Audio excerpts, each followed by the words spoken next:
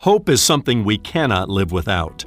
Author Hal Lindsey expressed humanity's desperation by saying, "Man can live about 40 days without food, about 3 days without water, about 8 minutes without air, but only for 1 second without hope."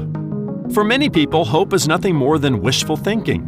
Wishful thinking produces pithy acronyms like "Hang on, pain ends" and "Hang on, peace exists." Wordplays like that might make us feel better momentarily, but they have little ability to sustain hope. Biblical hope, on the other hand, is the confident expectation that God will do what He says He will do. Because it is rooted in God's reliable Word, biblical hope clings to the promises and prophecies made throughout the ages by our Creator. I'm Ron Jones, and this is Something Good.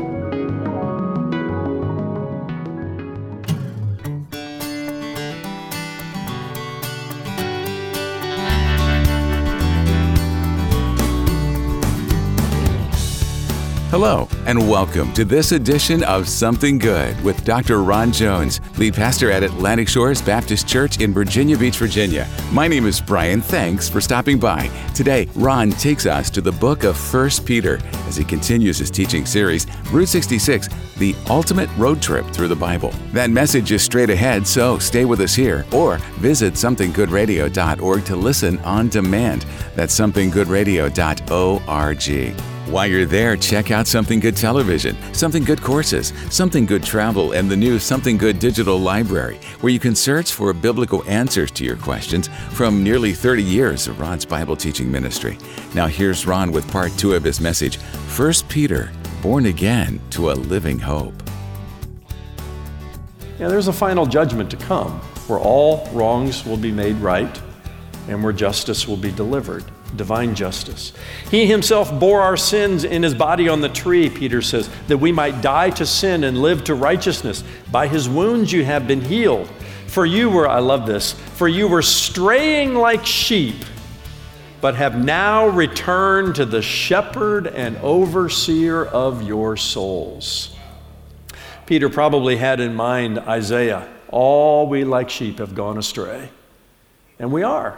We just prone to wander, the hymn writer said. Prone to wander, Lord, I feel it, prone to leave the God I love. He says, you were straying like sheep, but now you have returned to the chief shepherd and the overseer of our souls. I take this to mean God doesn't delegate the oversight of our soul to anybody. He takes full responsibility for it. And I love that. I want to get closer to Him, not farther from Him. Chapter 3 begins with Peter addressing the believer's living hope as expressed in Christian marriage, another important relationship. He encourages a wife to respectfully submit to her husband. Here's the reason why. So that even if some do not obey the word, they may be won without a word by the conduct of their wives when they see your respectful and pure conduct. Ladies, biblical submission, whether it's to the government or to an unjust employer or master, or in the marriage relationship, it's all about respect. We've lost respect in our society in a large way, and we don't understand authority the way God does.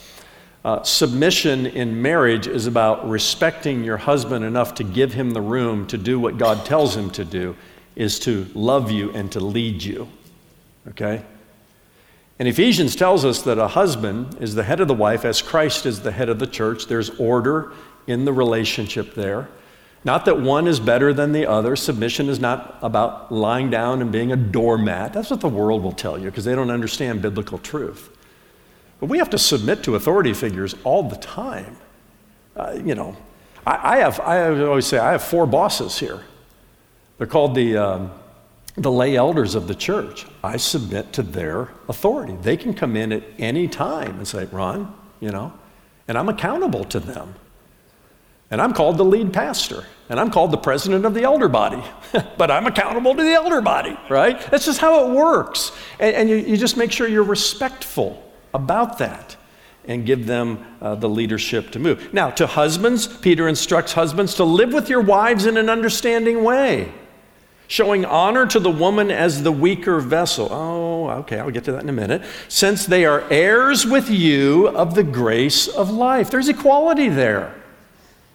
Different roles, but equality. And he says, husbands, so that your prayers are not hindered. Ooh. You may not be on praying ground because you're not treating your wife properly. Don't bring your prayers to the Lord if you're not honoring her. Peter says she's the weaker vessel. Yeah, in the sense that she's kind of like fine china, guys. She breaks more easily, physically and emotionally. My wife has a lot of fine china that dates back generations in her family. It's been passed down and passed. We have a very special place for that in a beautiful china cabinet. I learned a long time ago you don't take fine china and toss it into the dishwasher, all right? I might have learned that the hard way. But you pull it out for special occasions. You treat it carefully. It's easily broken. It's valuable. It deserves honor. In our home, there are generations of stories to tell with that. And then you got your everyday dinnerware, right? Yeah, you toss that in the sink, or you toss it into the dishwasher. I love the plastic tumblers. Who cares what happens to them?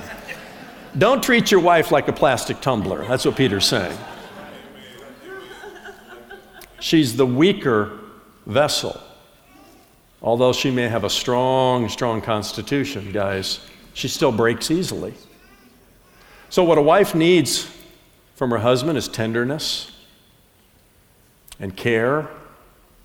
Tender with your words, tender with your touch. Ladies, the number one need for a man is not sex. It's close. It's respect. It's respect. We stumble over that word submission, but it's all about respect. That's what he wants, is respect for the responsibility God has given him to lead and will hold him accountable for in the marriage relationship.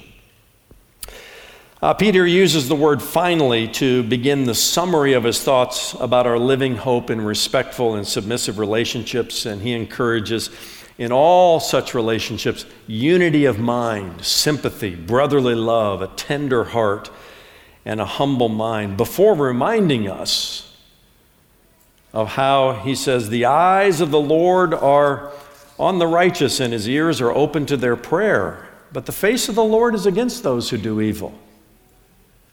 Again, I take that to mean God doesn't hear every prayer. Okay? Doesn't hear the prayer of a husband who beats up on his wife, verbally or otherwise. You get that right first. And then, bring your prayers to the Lord. And his eyes are on the righteous and his ears are open to their prayer. But the face of the Lord is against those who do evil. Okay? Until they come to faith in Christ and they come to the cross like anybody else does. All right, from living hope in salvation and in respectful, submissive relationships, now we transition to living hope in suffering. And Peter uses the word hope for the fifth and final time in chapter 3 and verse 15. He loads it up in chapter 1 and then a couple times in chapter 3. He says in 3 and verse 15, "But in your hearts honor Christ the Lord as holy, always being prepared to make a defense to anyone who asks you for a reason for the hope that is in you, yet do it with gentleness and respect." There may be somebody who comes to you and says, "I don't get it. My hope evaporates as quickly as I get a little dose of it. Why do you have such hope?" Do you have an answer for them? Can you give an answer for the reason for the hope that is in you, that living hope? That is tethered to the resurrection of Jesus Christ. I love Peter's use of the Greek word apologia here, to make a defense. Don't get defensive with the gospel, but be ready to make a reasoned defense, a Christ-like defense of the gospel. When suffering, he says, for righteousness' sake. He drives that idea home several times throughout his letter. It's one thing, he says, to be to suffer for righteousness' sake. Ron's translation is, don't be a jerk for Jesus. Don't suffer because you're a jerk for Jesus or because you did something wrong. But when you suffer for righteousness' sake, you may be in a position then to defend the gospel, to make an apologetic defense, to give people a reason for what you believe and why you believe it. He begins his entire discussion about our living hope in suffering by rationalizing, for it is better to suffer for doing good than, if that should be the will of God, than for doing evil. And then he, not surprisingly, turns to Jesus as our example. He says, for Christ also suffered once for sins, for the righteous for the unrighteous, that he may bring us to God, being put to death in the flesh, but made alive in the Spirit. There in chapter 4, in the beginning, he also tells us as believers in Jesus Christ to faithfully administer the spiritual gifts given to us. 1 Peter chapter 4, verses 1 to 7, in that range there, is one of 4 New Testament passages that identify the spiritual gifts that the Holy Spirit gives to the body of Christ. And the idea is that every believer has at least one spiritual gift, and we must discover that and then put it into service in the body of Christ.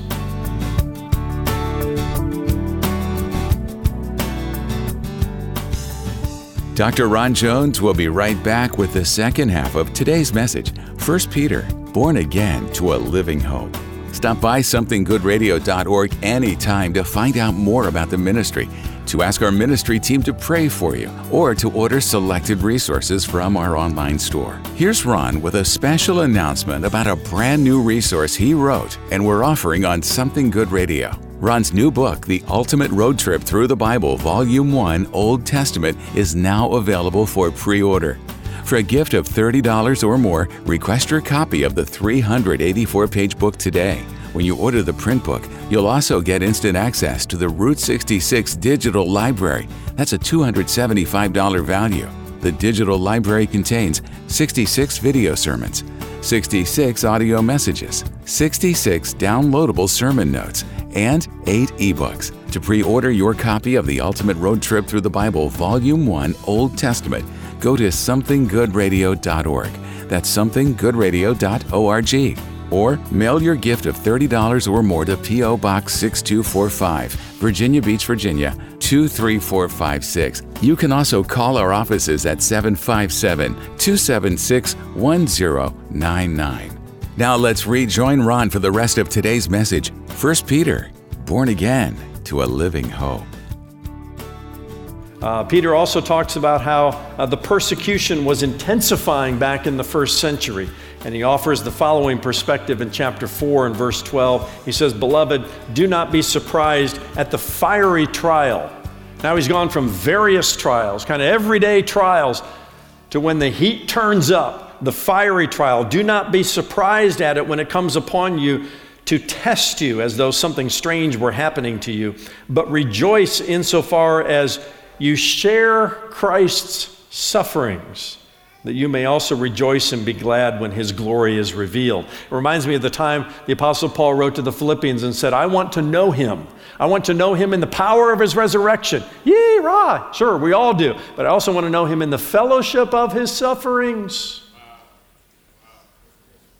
It reminds me of the foxhole experience that military people talk about. We were in the foxhole together.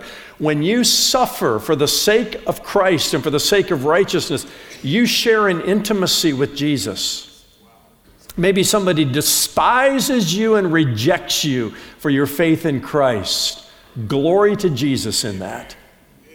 And go talk to him about that, because he's going to pull you aside and say, I know something about that. I know something about that.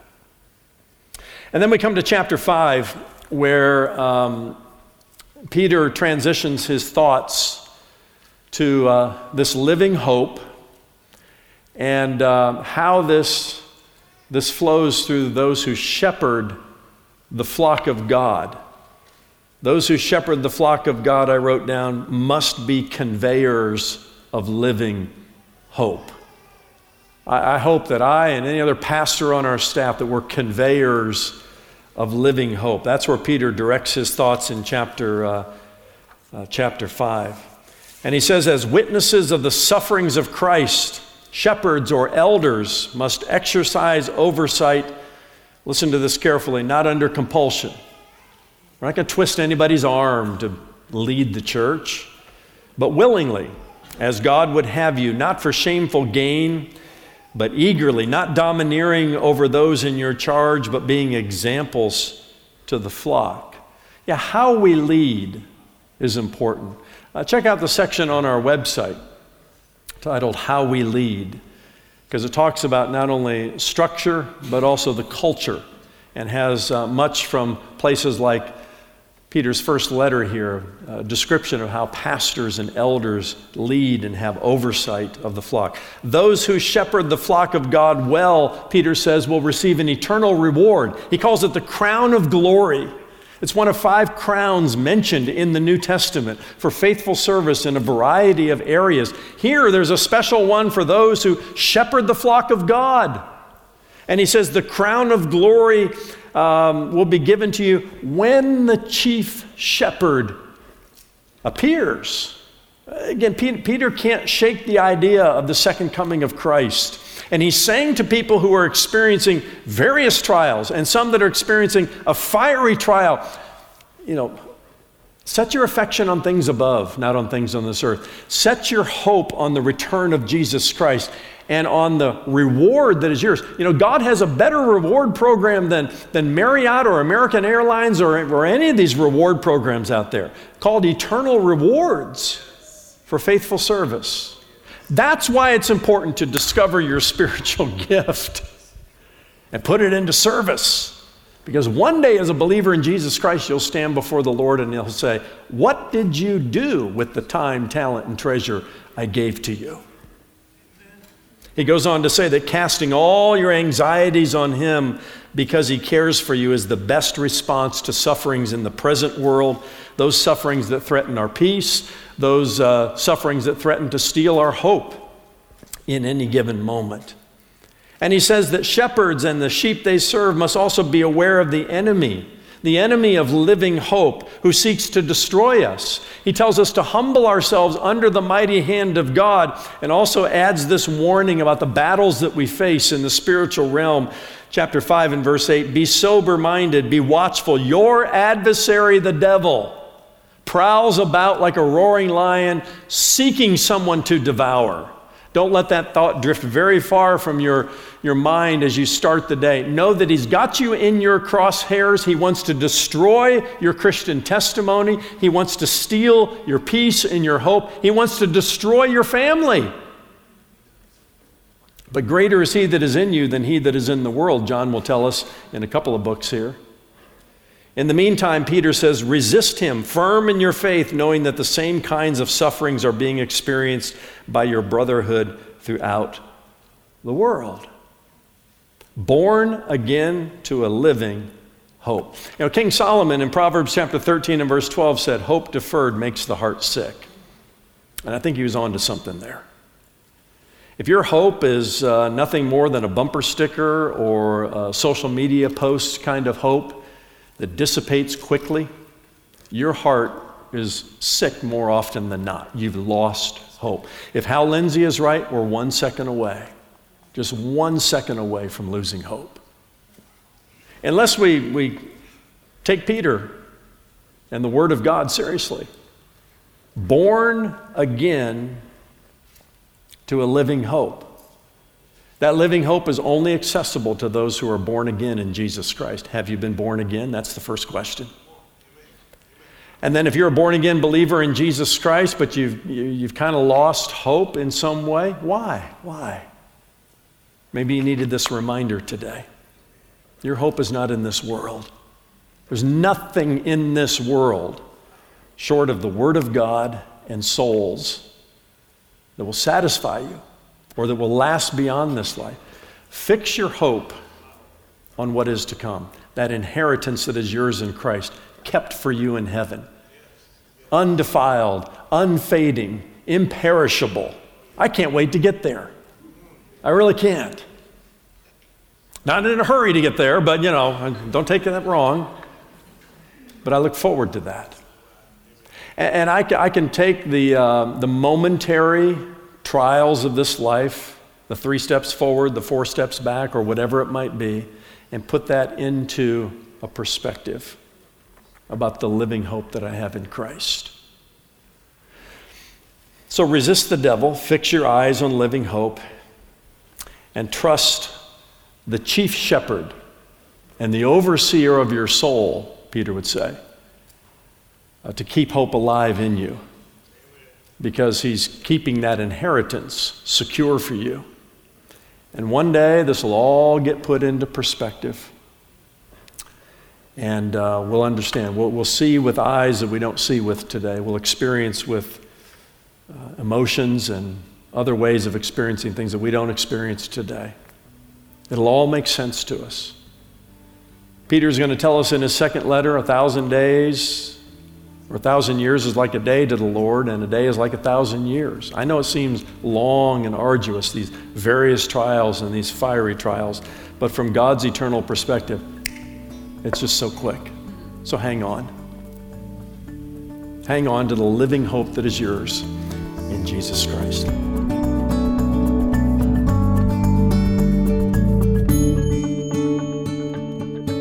Thanks so much for being with us for today's Something Good radio message, 1 Peter, Born Again to a Living Hope.